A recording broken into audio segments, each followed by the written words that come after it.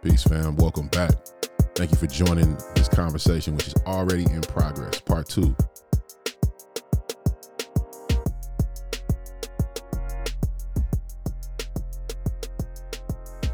And so I think that's why I asked you to bring this up, because I feel like it all fits, right? Yeah. One, you mentioned something about us not really understanding love. We've been convinced to buy into that, like that love gives me butterflies and makes me feel good. But from a scripture standpoint, and I stand by this, it says, better are the wounds of a friend than the kisses of an enemy. So if you love me, you're going to tell me the truth, even if it hurt.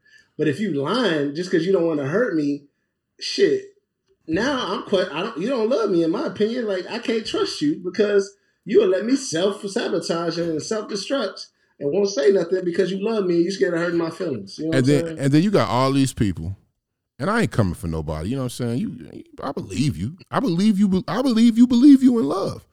But you got all these people who will be at these services, be at these weddings, crying when they read 1 Corinthians 13. And they start talking about love is patient, love is kind, love does not envy, love does not boast. It is profound. They go through and it's like, oh, that's what I want. I want y'all to read them scriptures backwards. This is my brain. I know I'm off a little bit, but I think people will catch what I'm saying, right? If they listen close, they can catch up with what I'm saying. Read those scriptures backwards.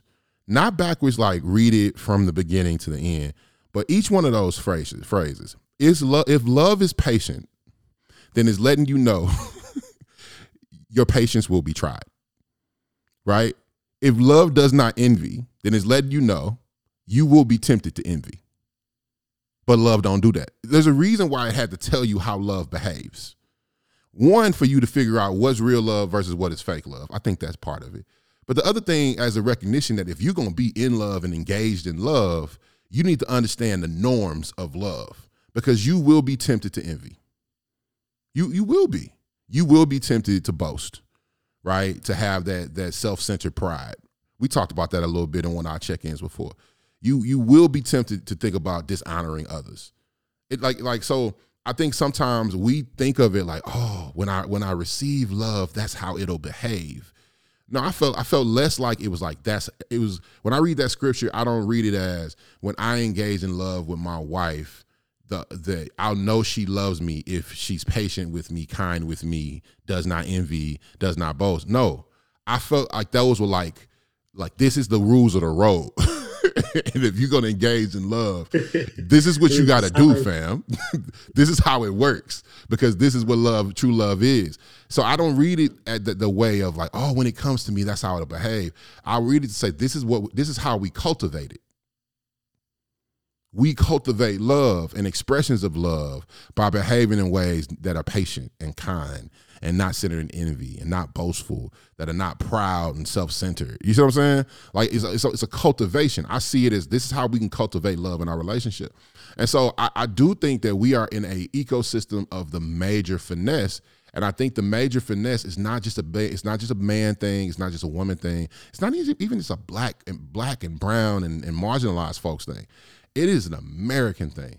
It might be global, but we're in the age of the finesse, fam. We literally have television shows about catfishers.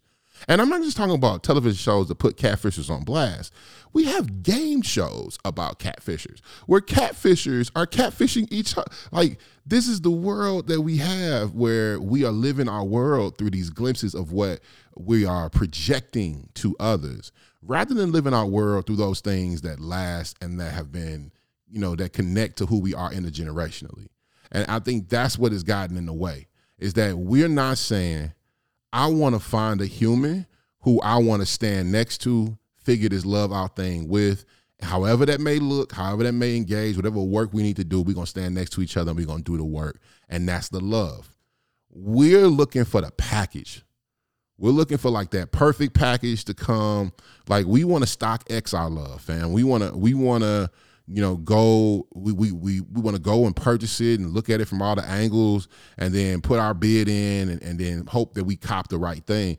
And it's not like that. It's never going to be like that, in my opinion. So I think that finesse sometimes for some folks is happening because people want to fit firmly in one of those binaries. I cannot tell you how many times I didn't tell somebody how I truly felt about something because I didn't want to hurt their feelings and didn't want them to be harmed. And it was really centered on my own ego and my lack of faith and my lack of trust that they could handle it. I'm not gonna kill them. I'm not, me being honest is not gonna kill them, and it's not gonna kill me either, right? So I think that's one thing. But coming, when we talk about it could be on purpose and not on purpose, I think some of it is really based in trauma. And I think some of the finessing that we do is, remember we had that conversation about our inherent relationship with death and talking about how, like, folks will say, all right, well, I won't do X, Y, and Z. But then other people are like, man, I could die going to the grocery store, so I might as well do whatever, right? I think some of it is based in trauma of relationships that we've experienced, relationships that we've seen, things that we see happen to other folks. I can be clear that I had a supreme lack of trust in a lot of ways for the women that I was intimate with based in relationships that I saw my uncles have. And it wasn't nothing to disrespect those women or disrespect my uncles, but I would see certain things that they would argue about or see certain things they would be upset with their partners about. And I was like, well, you know what? I'm not going to trust none of them. And that, I reneged on that. I trust my wife wholly. But when I was younger, I thought that was the answer. And I think a lot of it is like that we finesse ourselves in these ways and believe that we have to lie to ourselves or have these unrealistic expectations about how we engage with the world. And it's based sometimes in trauma and traumatic events that we've been through. Definitely. And I think that's why, we got to where we was at with the topic. We gave you all this long build up. And I think that was part of the conversation in the sense that we really have to look at the person in the mirror and be honest with ourselves. Not only be honest about who we are, our strengths, but also our weaknesses, right? Yeah. And then at the same time, we have to be honest about what we want or what we're looking for. You know what I'm saying?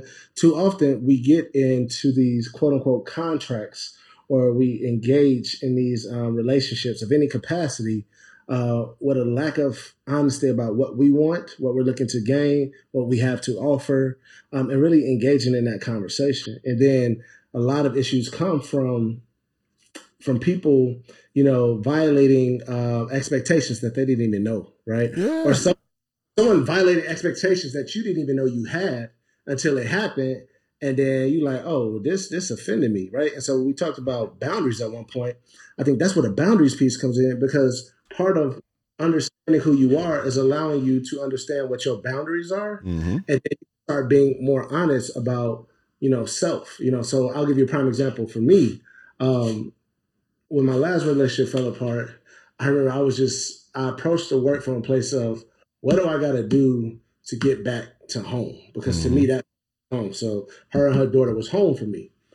And I wasn't thinking about what do I have to do to deal with me. And so one of the things that I realized in doing that work is that I was physically present, but mentally gone. Yeah.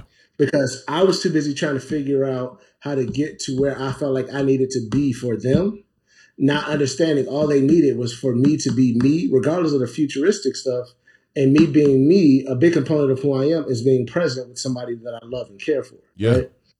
And that was a tough pill to swallow, because I know I had done so much work, just specifically with my own research and the work that I do. I did so much work to try to deprogram myself.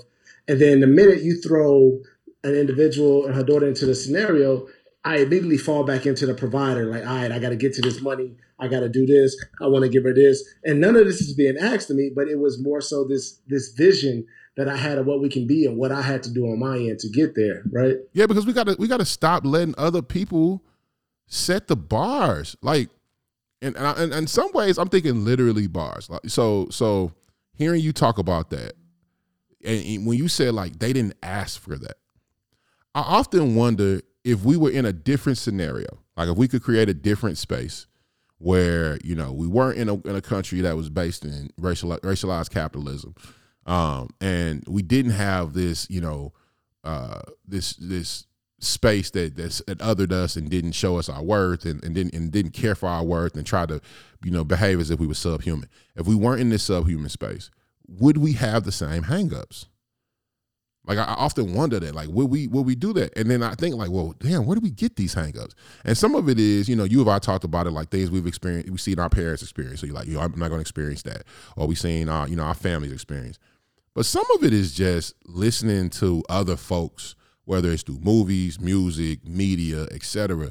I'm surprised. My wife always puts me on to something, but I'm surprised at how many people just follow random people on social media who would just tell them about, what their thoughts are on their lives, and then they'll use that as, oh, okay, that's the way I should do it too. Or like you think, or like here's one, and I'm not trying to be disrespectful. I'm gonna keep it real. Let's just be real. We know that some rap is for the streets.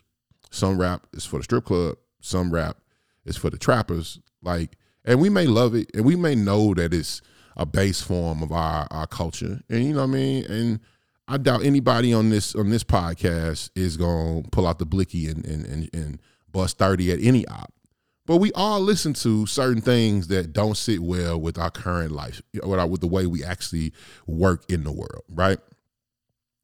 We listen to songs, and from I Don't Want No Scrubs to rappers talking about how many hoes they getting through, and like we listen to this, and we really be taking life notes. Like, this is what I really want. And so, I legit know people who are looking like he can't be no broke boy because broke boys don't get no, you know what I'm saying? Like, and it's like, part of me wants to be like, okay, I respect it. If you're not a broke boy, that's flattering. But it's also transactional. So you're not going to have no trust for nobody if you're not a broke boy that sings that, right? And I think one day we have to talk about that. We're going to have to. And when we do, I'm going to bring into it South Park's episode called Butter's Bottom Bitch. Oh, come on. Listen, man. If you ain't seen it, it's wisdom in there. Butters was dropping knowledge. You know what I'm saying? Don't judge every me. Every episode, you find a way. The world talks to me. It's one of its ways. You find a way, fam. Every episode to be like, wait, what? Okay. Have you never seen it? Listen, fam. I'm a no South. I don't mess with South Park. I'm gonna send it to. Look, man. South Park got some. G. It's satire though, right? It's satire. So it's doing what it's supposed to do. It is satire, but I be feeling some type of way. But I'm just gonna keep it real. But you can send it to me. I'll check it out. But we gonna have to have a conversation about how we take cues from the music and the movies and the things that we watch. And some of it is, hey, listen. If I'm at a party. And we are getting to the core of ourselves, right? Getting to that base cultural, we juking, we doing our thing. And, when it's up, come on, I know how to play my position in that space. Okay. But let's keep 1,000. That's not scripture, fam. That is not holy text. And if you were sitting here and say, hey, I'm gonna base my life on this, I'd question it. You know what I mean? So I'm saying that to say we have folks that listen to these songs and they make these beliefs, and then they project these things on the people in their lives. But you also gotta take into consideration it's like the fantasy that is in conversation with your reality. So let me give you a prime example.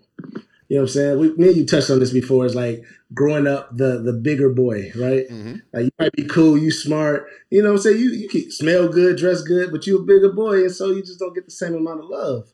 And so I can't co-sign that, fam. So growing up, I can't co-sign it. That's me, right? No, I'm fucking with you. Growing up, right? I used to faithfully, from like 8th grade on, every weekend before I would go out, as I'm getting dressed, I would watch 2 movies. G. I was studying it like it was text, like it was gospel. G. For the record, this lets you know how toxic I was. I'm not saying I'm not still toxic. I think we all toxic, but I've come a long way, right? And I'm grateful for that. But I was studying Boomerang and How to Be a Player, right? Wow. And so over the time, like, it became, man, I remember when I got to college, and one of the only books that I remember reading in college was a autobiography of Bishop Magic Don Juan, right? And so I was internalizing these lessons and this way of how to navigate it. And then on top of coming from my background where like all the men in my family were raised like, yo, your manhood is determined by the number one you smash, right? Mm-hmm. I remember I used to get called virgin boy to like 17. And it was because I didn't want to lose my virginity because I felt like I saw this where they all went bad. Like once they let loose, it was all downhill from there, drugs, alcohol, they didn't graduate, yada, yada, yada. But I remember how I used to internalize that shit because it was like, man, I'm trying to figure it. And then, you know what I'm saying? When me and my high school sweetheart broke up, the way in which we broke up, I felt like all the men was like, come to the dark side, right? Yeah. And so all those lessons and how to play this game and how to navigate this. See, at one time I had 2 phones. G. I was in college with 2 phones. Why? But anyway, just in terms of like how those messages are given to you, and even when you're trying to combat it because you want to be Russ, like at any point in time, it is that fucking easy to quote unquote switch and be Future. And that's what I hate about this comparison is I don't wish this on Russ. I don't wish this on Sierra. But a part of me do feel like I need y'all to see that he ain't perfect, right? Just like I hope somewhere down the line, you know what I'm saying, we start to see pictures of Future with a woman taking, like, you know, killing it, but in his own little way. So we can be like, look, see, y'all made it seem like he was, you know what I'm saying, supreme fuckboy, quote unquote, forever, as if like that's just who he is. And it's so fucked up, man. Like I couldn't imagine being him and the amount of pressure in terms of how all negative things about black men are, in terms of relationships, are likened to him, right? I mean, okay, so here's another thing, man. It's also because this is unnatural. And what I mean by that is I'm not suggesting that relationships should be like all shrouded in this secrecy of the relationship. And sometimes you got to guard your relationship, do what you got to do. I'm not getting in your way.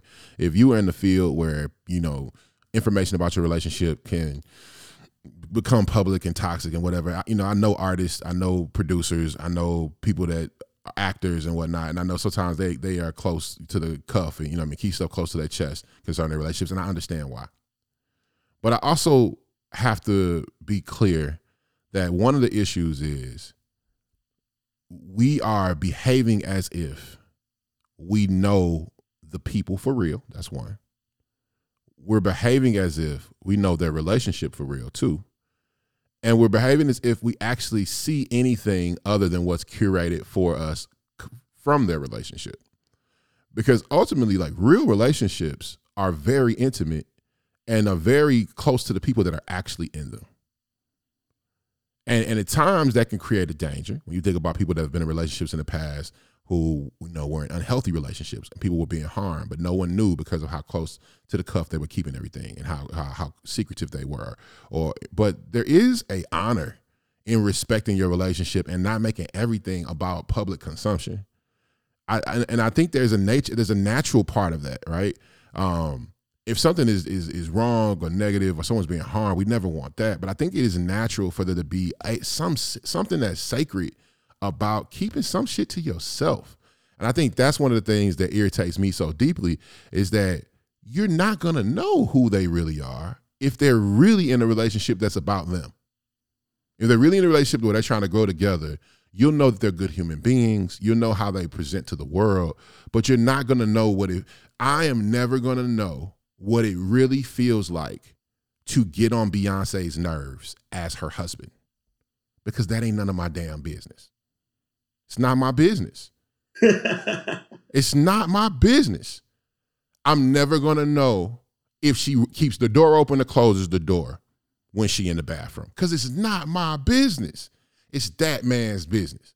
All the quirks, anything that we could see as negative or positive, it's that man's business to stand with her, stand in solidarity with her, love with her, grow with her. I don't know what her growth areas are because it's not my damn business.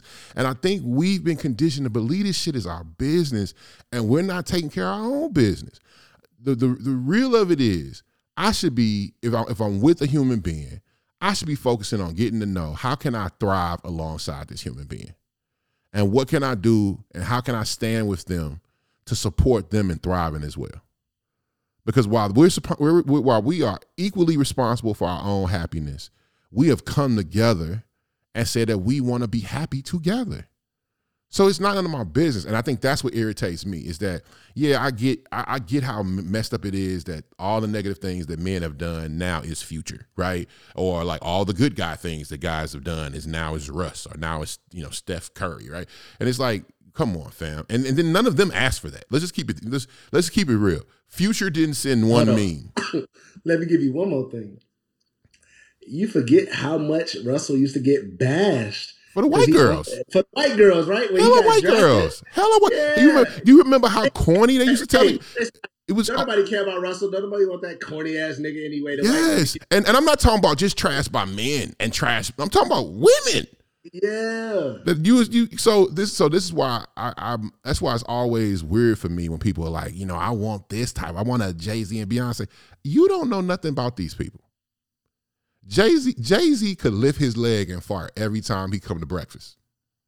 That ain't your business. And you may be signing up for some shit that you don't know what it really is. What is the shit that goes on in your head for that to be an example? Because man, when you really married to some people, Beyonce could one of her favorite weird quirks, she could like lick an eyelid. She could just walk in the room, give him a forehead kiss and lick his eyelids. You don't know. But you sit here on this timeline like, look at them. I want to be them. And I think that's the problem. Is like we have been taught, we've been othered as a culture for so long that we want to be anybody but ourselves. When everybody want to be us. I think that's where it hits. The finessing happens because of inauthenticity. Even when it's a finessing when I don't know. When I've looked at myself, I had moments where I've been overwhelmed in the last 6 to 8 months, where it's just like, I got a lot going on. My body has started to shut down. I know I'm not resting. I know I'm not doing what I need to do. I know what happens when I'm not doing those things. But what do? I got to just push through. I got to, I take a quick nap and I push. And I'm finessing myself when what I really need is rest, or what I really need is help, or what I really need is to take a break, or what I really need is a vacation. Or what I might need is better practices and more discipline in certain areas. And that's a part of the journey. So if I have moments where I disappoint me, then I should expect to have moments, intentionally or unintentionally, where I disappoint those that I love. And I'm not talking about the big stuff. You can spend $1,000 in Walgreens 25 cents at a time, fam. I ain't got to cheat on no woman to disappoint her, right? I can be inconsiderate. I can not listen. I can not catch. There's tons of ways that we can disappoint each other. But the truth of the love part is that we've committed to, regardless of that disappointment, we gonna still be here. One of my homies, put on the Instagrams or whatever, like people say that he's happily married, and he's like, well, happily married doesn't mean that I'm always happy with our marriage. It means that I'm happy to always come back and stand next to this one to get through whatever the things may come. Right? Yeah, you gotta repeat that, man, because I think somebody could easily miss that point. It's being happily married. In my opinion, and I agree with my boy who put this out there. Like, being happily married does not mean that in every moment in my marriage, I was happy. Or not every moment in my marriage, I was joyous. Every moment in my marriage, I felt like we got it right. I felt like we've gotten it wrong quite a bit. The happy part is I'm happy to always come home and stand next to her, and we're going to face whatever is coming in this marriage, and we're going to cultivate the love we want. Like, that's the happy part. I'm happy to keep coming home. So I think what I think it's just like, it's an expression of where we are in our time and our age, where we are looking to others to give us the blueprint on what should make us happy, or what should make us, well, or we're looking for others to give us the blueprint on what we want in relationships, when really that only is going to come from you. It's only going to come from me. And I'm just getting to this place to where I'm having, like, I've always had open conversations with my wife. And you would think we'd have talked about everything. We've been together almost 15 years. But I'm learning things that is like, I've never said this to you. This is how I feel when this is happening. And I've been putting it aside because I felt like I needed to do X, Y, and Z. And sometimes you'll have that conversation, they'll be like, I agree. I felt like you needed to do X, Y, and Z. Or they might say, why did you think you needed to do that? I got your back. You know what I mean? Like, you don't know what they're going to say, but we'll be afraid of being our authentic selves. And so in my mind, it's really that need to want to finesse is because, one, we may not be as vigilant in our journey of understanding ourselves and knowledge of self, or two, we don't connect in authentic, being inauthentic with failing ourselves, or we don't connect that as something that we have to have as a part of our relationship. And that inauthenticity is what I think is really at the center of feeling like I need to finesse me or finesse somebody else. And we got to get to that point to where we can just be truthful and truth and not truthful in the like historical, I'm just telling you who I am and where I am so I can continue to do the shit that I've been doing truthful, right? Because we can use that in a way that can be harmful too. But just be honest with who you are, where you are, and communicate that to those that you're in relationships with, and have the prayer and the faith that is like, if this person really is down with me, then we can grow from this. We can develop from this. We can build from this. And I'm not talking about go out here and violating that human being, but even when you talk about people's standards and what are the guidelines for their relationships, a lot of that is centered on what they know about themselves and what they want for themselves. Which means there's some, like, let's come back to the way I looked at that scripture. Like, love is patient. All right, so if I'm going to cultivate love, I'm going to have some patience. It's the same thing, I think, with these boundaries in these relationships. That's one of the reasons why I think it's so silly that we love, shade rooming it up and talking about somebody's relationship when you weren't there when they set their ground rules.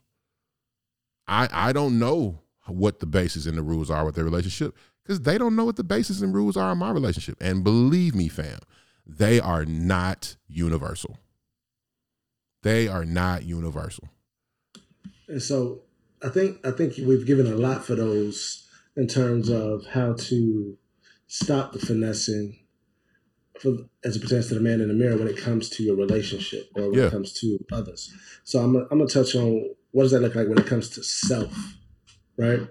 One of the hardest things I think is it's easier, or I would say it can be better triggered when it's in relation to somebody else, but when it's just you and you got to deal with you, I feel like we all hear that calling to deal with the man in the mirror, but we may not answer it. The majority of us don't. But I think the thing is, too often we think we're answering it by, and if you got other things you want to add, please feel free to shoot it. I think one of the biggest things we think in terms of the answer to the call is to relocate, right? I just need to go somewhere else. I just need to do this because if I was somewhere else, it'll be different. It's like, no, the mirror may change, but the man is the same. Yeah. And so I had to come to terms with that. And so we have to really start thinking about, do I need to change my situation to deal with the person? Or should I focus on changing the person, and odds are my situation will change? I think the way we're looking at it is wrong. Break it down. I think we look at it as a management conversation rather than a space conversation. Would you replace management with transaction? Yes. So yes. Because since we've been talking about transactional love, and so the only difference between the two is love for someone else and self-love, right? Yes. So peep this. So I'm so glad you said transaction. Okay. So we think of it as I'm finessing the man in the mirror. I got to get my shit together. I got to manage him. You know what I mean? He fucking up. That's how we see it. And what I'm starting to realize in the last several months is it's less of that. It's less of me waking up every day and saying, you know what I want to do? I want to fail myself. Or you know what I want to do? I want to lie to myself. It's been more I wake up and I haven't created space for me. I haven't created space for me to be honest with me. I don't even let myself emote. I don't let myself engage with pain. I don't let myself grieve. I don't give myself space to heal. I don't even realize I need to heal. Like we don't realize how we've not provided the space. And what I realized is, and we know this. Oh man, I might be saying too much. We know this because we all know that one person that we used to try to kick it with, who came from a house that was strict. I'm gonna try to weave this without talking too crazy. That person used to deal with who came from a house that was strict, where they weren't provided the space to explore things and engage with the world and kick it with friends. Some of us, men and women, We see that type of person and we think jackpot. Why do we think jackpot, Nino? Cause it's like I don't have to deal with this. You know what I'm saying? We can ignore this. No, because if you Break remember it. though, you remember kicking it with those. Let's take church girls, right? And I'm not saying that there is one monolithic church girl, right? But let's say that person who like they never kicked it, they couldn't go to the parties, they couldn't do anything, they couldn't do nothing but go to church 4 days a week. You know what I'm saying? The jean skirts to the sneakers type. You know what I mean? Like they couldn't do it. When you finally got them away from the crib and got them in college, Oh yeah, there you about to wild out. Yeah. now you understand me Yeah. because the issue wasn't that this person was like, I want to be reckless. The issue was they never had the space. So he went wild. So they go wild. So when we don't create space for ourselves, and I'm not trying to disrespect nobody who, you know what I mean, I was a church boy, you know what I mean? Went to non-denominational church was my church, but my mama's church was the Church of God in Christ. And yes, I can sing the song. This is the Church of God in Christ. You just can't join in it. You got to be born in it. I know the whole joint, but nonetheless. So no disrespect, but it was because the space wasn't given to you to develop your taste and develop who you are and see yourself and maybe make mistakes or to go to certain spaces and say, well, this is what I do and I may not do what you do, but we can still enjoy each other, right?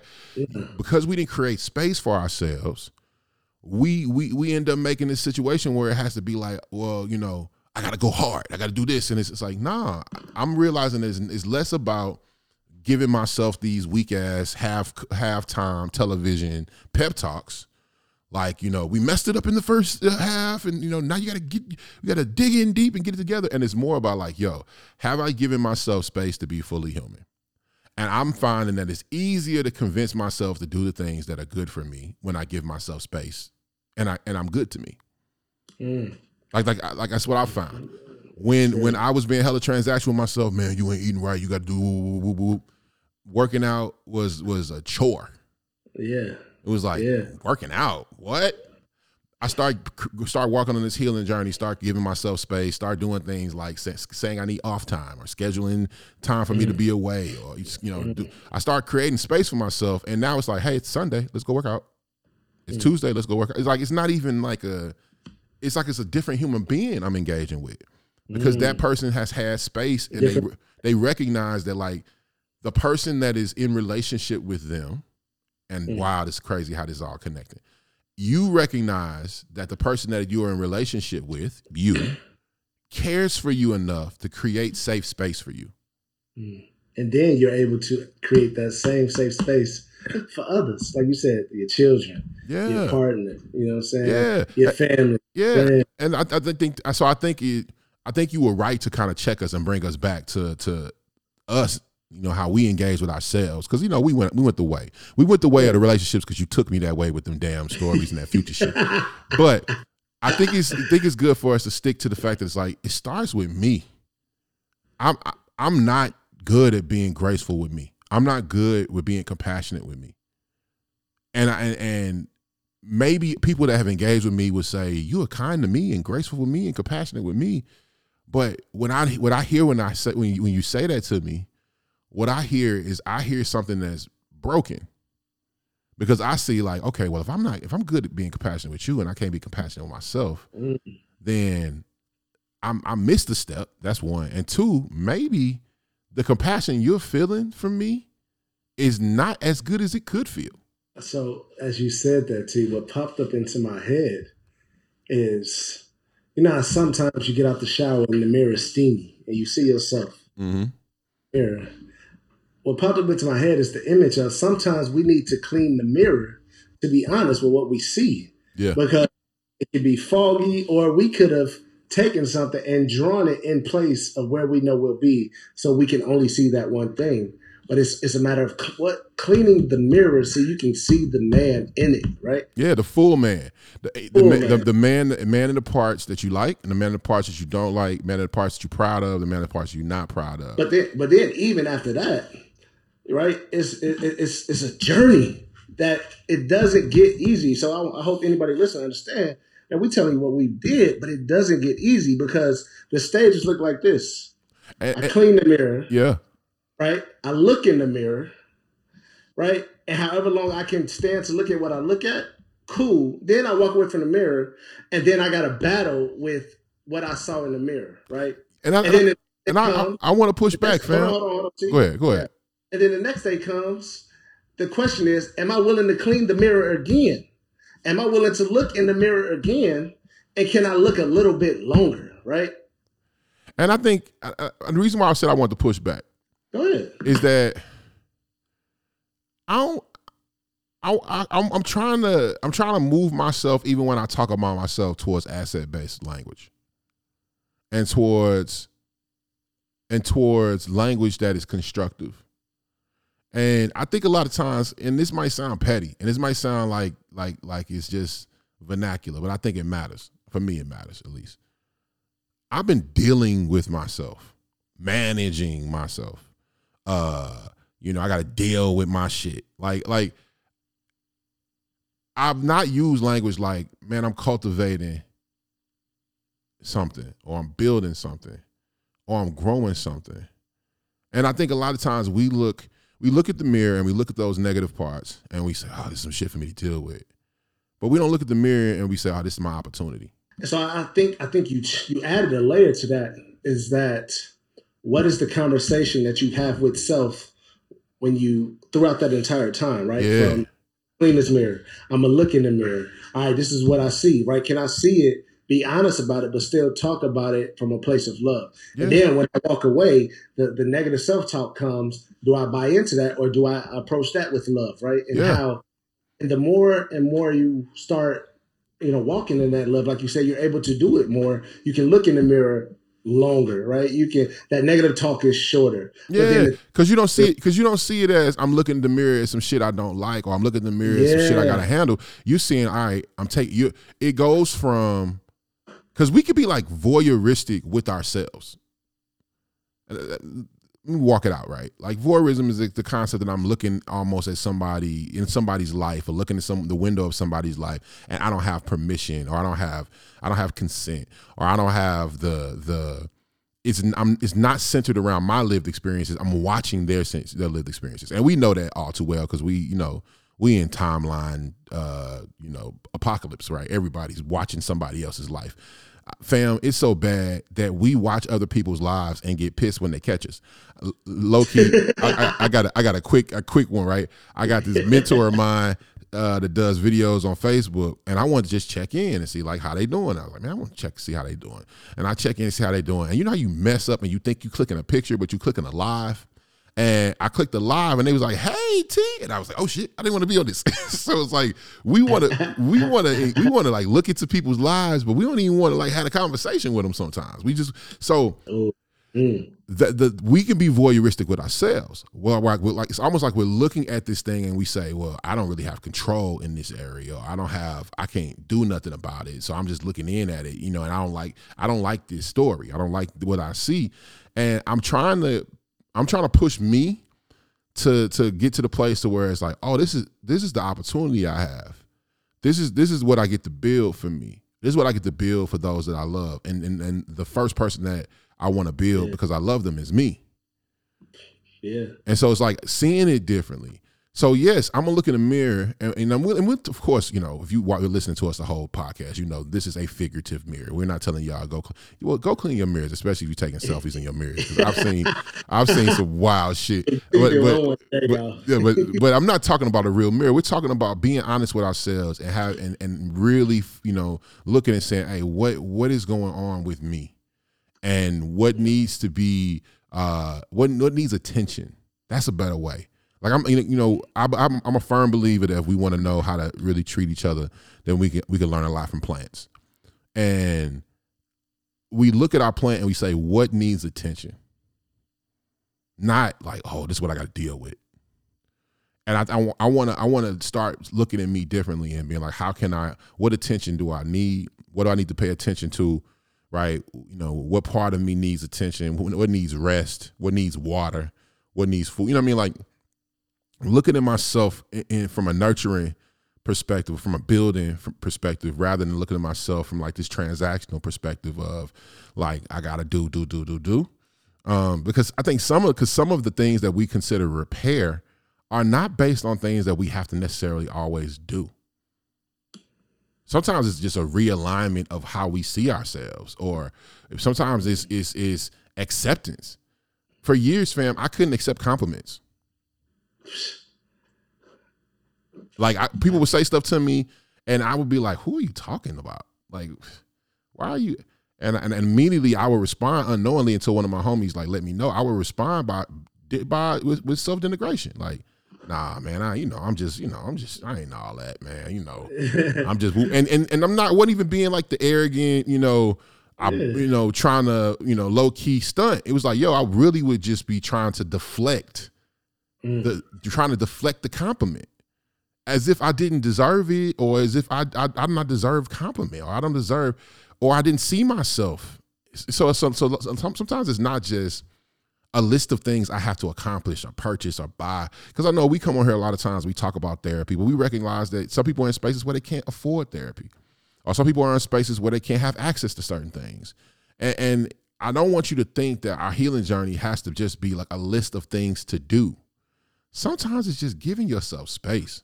And even I would say, just to kind of not touch on what you just said, what I learned is sometimes, like for instance, saying, I need counseling, but I can't afford counseling. Sometimes, just acknowledging that you need it is you getting in conversation with the universe, with God, to say, I need it, I can't afford it. Present the opportunity, please, right? Yeah. We pray for everything, fam. People who don't believe in God pray for stuff. Mm. Right? We pray for everything. Like, we pray that our team wins. Like, I have seen full-on folks that do not believe in God with their hands up, like, please let this team win this championship. Like, we pray for everything, but sometimes we won't pray for ourselves for the things that we really need. That's real. That's real. And I think that's why, for us, I think it's so critical, because eventually you start to change. Eventually you start to see yourself different. Yeah. And you're looking at the same person, but now the image that you're looking at isn't as bad as you thought it was. Yeah. And it's not saying you perfect, but you realizing, like, you're giving yourself gratitude, you're giving yourself, grace, you're loving on yourself, right? And so it's funny because you say that, man, like, man, for some reason lately I get so many compliments on my teeth. And it makes me like, why are your teeth so white? Your teeth so straight. Oh, you never had braces. What? You're lying. And it happens so much that because of the way in which I used to see myself, I didn't think I was attractive. And then it was like, oh, I was heavy set. So I'm down on myself where I couldn't even receive that. And now I'm in a space where I'm like, low key, why do I think I was attractive? I'm low key fired, right? I'm being honest, right? Like I'm not where I want to be. But even right now, the way that I am, I'm fired. You know what I'm saying? And so and so it's interesting because that turned into my relationships where I would seek out some of the baddest chicks just to make me feel more better about myself, right? Yo, and that's a bar.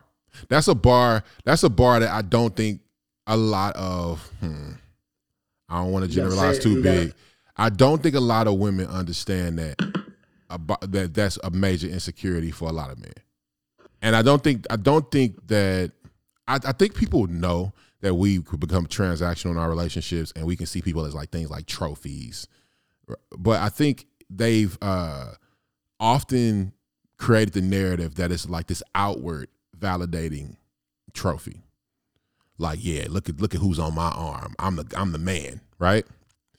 And I don't know if they realize that sometimes people do this transactional trophy stuff and want to follow after certain women and certain men because of the lack of confidence that they have internally. Or even if we replace it and just say culturally, right?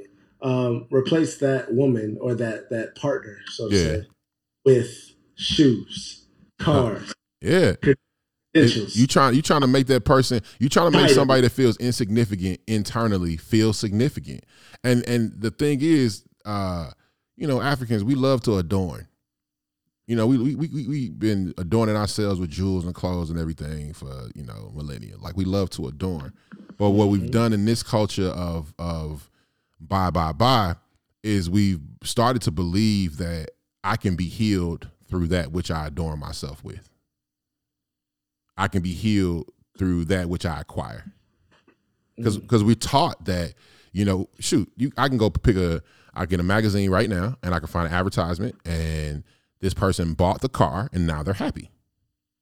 This person bought the home and now they're happy. This person smoked this particular brand of cigars and now they're cool. This person wore this particular piece of clothing. And, we're taught that our happiness and our healthiness and our well-being is captured through that which we acquire.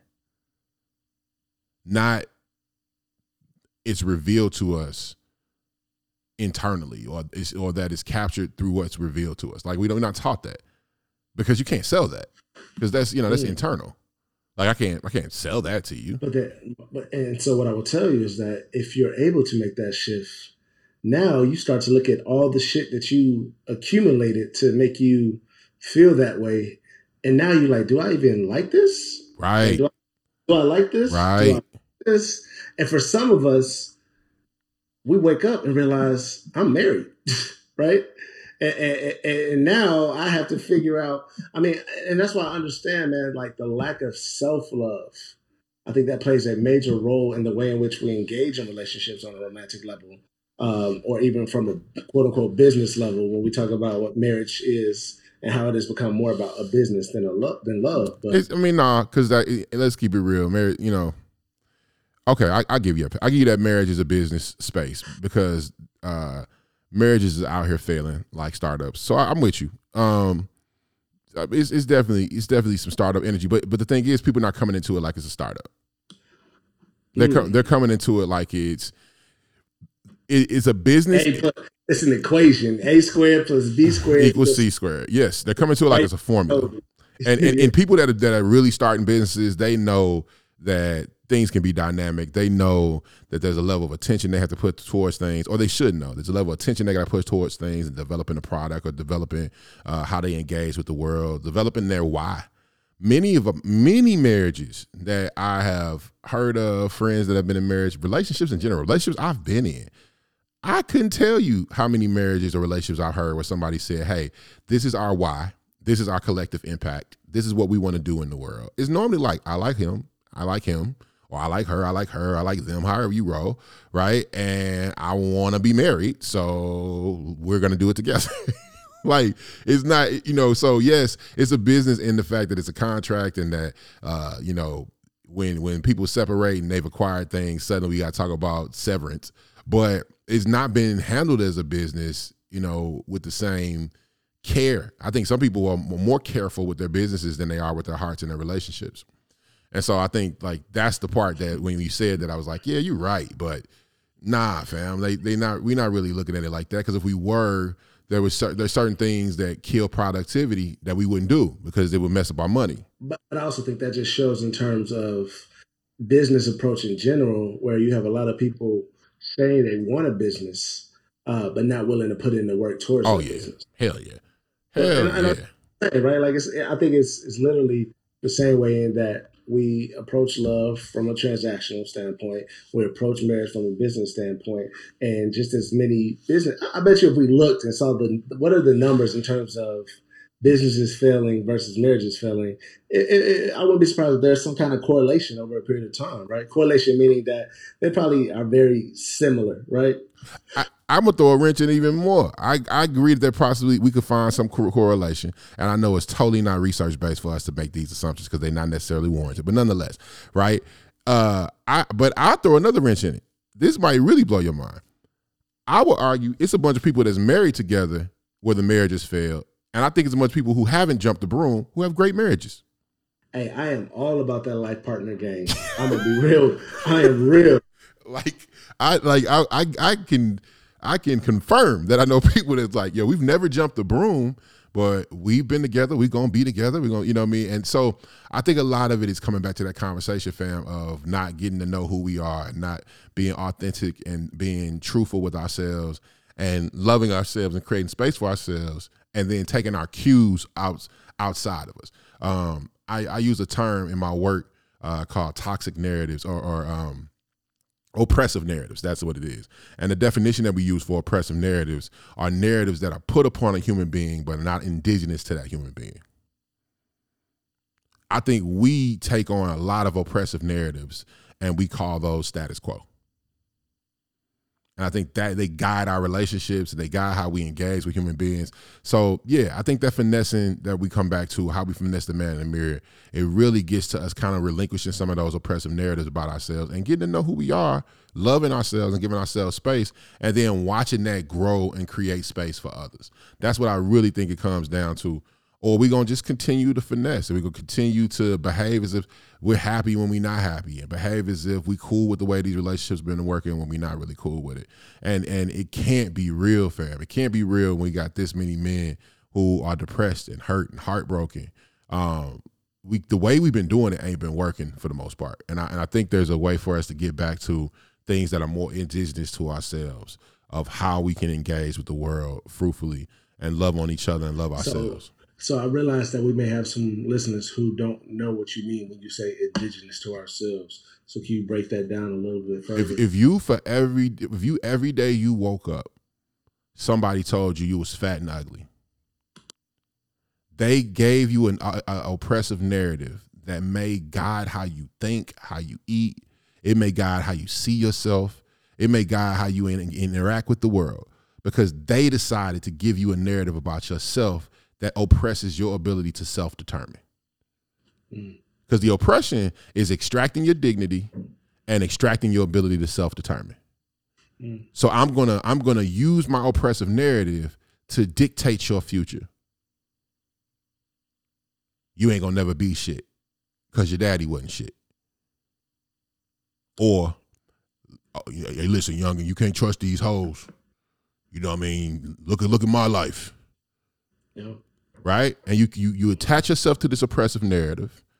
You don't self-determine because you take the narrative and you internalize that narrative. Now, for your whole life, you fat and ugly. Or for your whole life, we can't trust these bitches.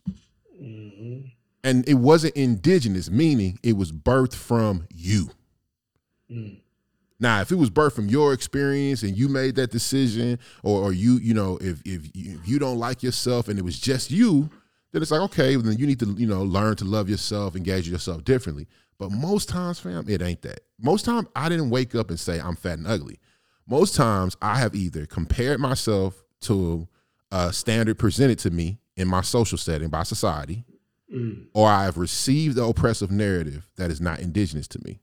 Mm-hmm. And we internalize both. That's good. That's just what it is, fam. Because I'm gonna tell you one right here. This is the one, and this is gonna sound crazy, but this is the one that we know is real. I went to school with white kids.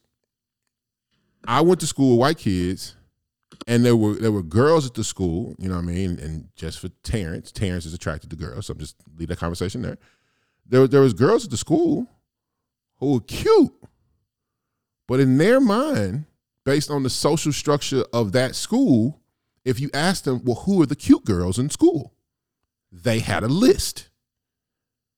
And so what would happen is this: you would see the cultural clash, because they list those cute girls to the black boys in the school, and we be like, nah, fam. We think Whoop Whoop and Whoop is cute. And they looking like, you think I'm cute? And it's not because there's no value, they're not pretty. It's because they in a social context, they're in a context, a social context that conditions them to believe otherwise. Whereas if you would have shifted them and put them in a different school or a different space, they might have gotten different cues. They might have got a different message. But even those messages may not be indigenous to them. Because, fam, the world can think you're beautiful, but until you figure it out, it's going to be a problem. And until you figure out your beauty is not attached to something that can change or shift or be implanted or shaved down or whatever it is, you know what I'm saying? And it's men or women. So I'm not, I don't want to seem like I'm coming for cosmetic surgery or cosmetic surgery for women. Like, fellas be finessing too. Like we have parts that we don't like and things that we do. If you find most guys, if you find a guy that just will not leave the gym, you got a guy that's working out some things. Yeah. He's working out either some internal things or some mental, emotional things or some self-esteem things around his body image. But nonetheless, like that's what we experience. We have these oppressive narratives that are placed upon us, and we may not have signed up for them. And we allow them to dictate our lives. For years, man, I would have people like, cousins or homies. I used to like to read books. I told you, I'm somebody that you got to make read a fiction book. I like nonfiction. I want to learn. I want to know what's happening in the world. I want to know how I can see this thing differently than I saw it before. I want to add to what I know about certain concepts and constructs. I want to learn. So I would have people see me reading the books. So what would be the responses? Fam, man, it's summer. Why you reading? Or, fam, you think you know everything. So then what do? I internalize that you think you know everything, and I don't want nobody to think I know nothing. So I hide. I hide my light. I've literally been in full conversations where I know everyone in this conversation is saying the exact wrong thing. And I have the answer, but I won't give it because I don't want them to think I know everything. It made me think of it's a YouTube artist named Big John. I know John. I know that. One of his videos, it was like they did a series when the homies are stupid. Yeah, I know that. You want to answer it. You want to say something. But then they be like, oh, you think. So we in turn. And then they see you be like, no, just say something. I mean, what is it? Then you tell them. And everybody run, they be like, man, you think you know everything. Like, damn, nigga, I ain't even want nothing to do with this conversation. I was my business. Yeah. And so those are examples of things that are not indigenous. And I know I went pretty long, but I want people to understand that. Like, we have been receiving oppressive narratives. Shit, we turn on the news. Okay. I don't know the legal nothing of what's going on with Herbo, right? But what I do know is when I see somebody doing something I feel like is dirty. So let me give you an example. So I guess G Herbo is having some issues with the court system over something, right? News article comes out Friday. I think it was the Tribune or WGN or one of those. News article comes out. Okay. First of all, they put a picture of homie when he's half pitch, where like he was pitching the ball at a Sox game, but it wasn't before the pitch or after the pitch. It's where like he has like a weird ass look on his face when he's throwing the pitch. Already you put a picture of him where he looking crazy, right? Gotcha. You could have he has photo shoots. Like you can find pictures of him on red carpets. You can find all types of pictures of him, but you want to find a picture where he's in the middle of a pitch at the White Sox game. That's one. Then the heading says, like Chicago rapper, in deep water with a Fed issue. You know what I'm saying? It's something crazy like that. And then when you read the article only talks about this particular legal dispute, but it doesn't talk about any of the other things that humanizes this human being. The impact he makes on the community, how he supports his community, the impact he has on youth. They're not saying anything to make this a full human being. That's the type of shit, the messaging we get. We need like that, like those moments like that. That's one of those indoctrination moments where we're receiving oppressive narratives, and we may not catch them because we think that's just normal. Yeah, bro, I can't count on my hands how many mugshot black men I've seen on TV. I can't count on my hands. It's too many. But same time, I can't remember the last time I saw a mugshot of a white woman on television. And I was even thinking, I wasn't thinking about the pink toes. I was thinking about how, and the only time we get an opposite is when it's a black man or a black boy in a suit, right? Again, giving us that binary meaning two options, pick one. And so that's what I love about the organization that I'm working with, and I feel like is my life's work. It's changing this narrative of what it means. You know what I'm saying? Like you can be educated and cool and this and that. You can't be this.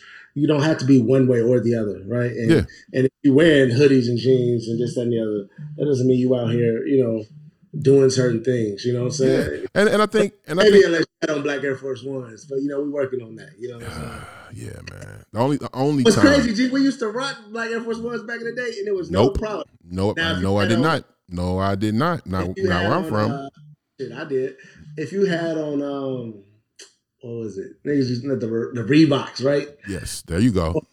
Because you couldn't get the K Swiss. You know what I'm saying? No, hold on. So let's stop. So this is one of those moments, y'all. I know we almost 2 hours into this talk, but this is one of the moments where you recognize that Nino's from the Chi. And while I've been living in the Chi for damn near 15 years, I'm from East St. Louis. Where we from? Yes, we wore the Rees, but we wore the Soldier Slim hard bottom Rees. Whatever the hell that is. Everyone that's listening to this podcast and shaking their head and saying "Yop," they know what it is. That's all that matters. We young men only wore K-Swiss where I'm from. Okay, let me say this because I can think of two people. I only can think of two guys, and I'm not going to say their names because they're grown, and I think they even look back at that and be like, why was I wearing K-Swiss? Most young men that were wearing K-Swiss where I'm from were wearing K-Swiss because they were the base in the cheerleading squad. Because where I'm from, K-Swiss are cheerleading shoes. That's that regional shit, right? Because I remember when the summer hit, niggas was wearing K-Swiss with no socks. So I came to U of I. So Pete this. So I come to college and I see all these dudes wearing K-Swiss. I'm like, shit, it's a ton of men in the cheerleading team. Like, this cheerleading team is busting. Like, it's everybody in the cheerleading team live on my floor. So like, that's the energy I got when I started seeing dudes in these K-Swiss. So where we from, we wore Air Force Ones. We did. The only period where I can say for sure that East St. Louis dudes may have been wearing black Air Force Ones was during the Yeezy epidemic. Not Yeezy, the Snowman. No. I'm thinking about the Jeezy epidemic. And the reason why I call it a Jeezy epidemic because if you remember Don't Ban the Snowman or whatever that mixtape was. T-shirts. There you go. It was a thing. It was like all of a sudden everybody changed their outfit. Schools talking about no snowman allowed. If you come in, I'm gonna send you if you wear a snowman. You couldn't wear snowman. We couldn't wear a snowman T-shirt to a union party. Hey, you alive? Certain parties you couldn't wear certain things, fam, because they thought it was gang related. Nigga, that shit's crazy. Yes. So coming back to what I'm saying, that's one of those regional things, but. I get you. I get where the fact is that we need to come back to figuring it out, to bring this to an end, because we've been doing this for a minute. We need to figure out us. And we need to love us. That's what it comes down to. We got to figure out us, and we need to love us. And so I feel like we've talked this through.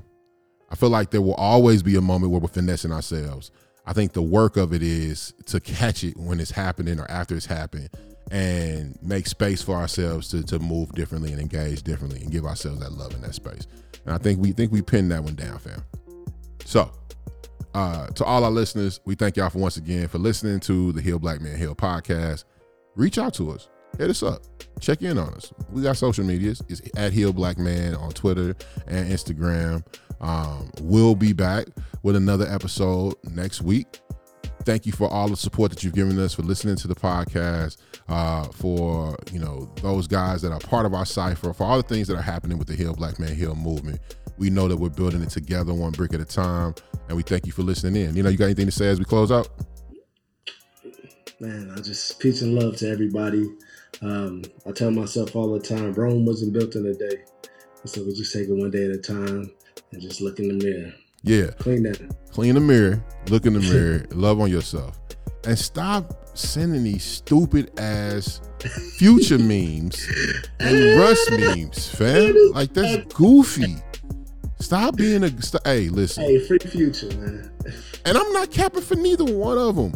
All men and all human beings are capable of all things.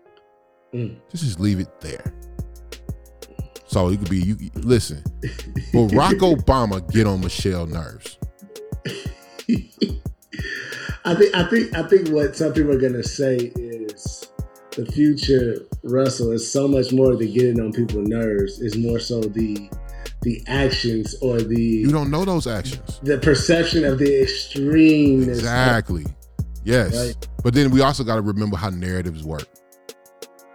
narratives work a certain way. Narratives have a lean. Narratives can be used to communicate that somebody lacks value or that somebody is subhuman or somebody. It all comes back to the narratives that we're taking in. And if we are out here pushing these narratives for joke, like it sickens me, because then we also know we live in the age of algorithm, and these algorithms are paying attention.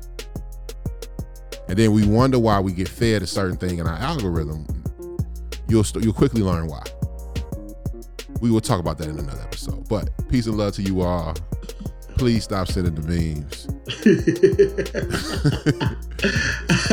Like, find something. Like, if you ever want to, like, they be funny though. They be really funny. But if you ever want to like send out a Future or a Russ meme, instead read a book, or instead like write a letter to your 17-year-old self. Like, those are way doper to me than any of that. But peace and love to y'all. We'll talk to y'all next time. Holla.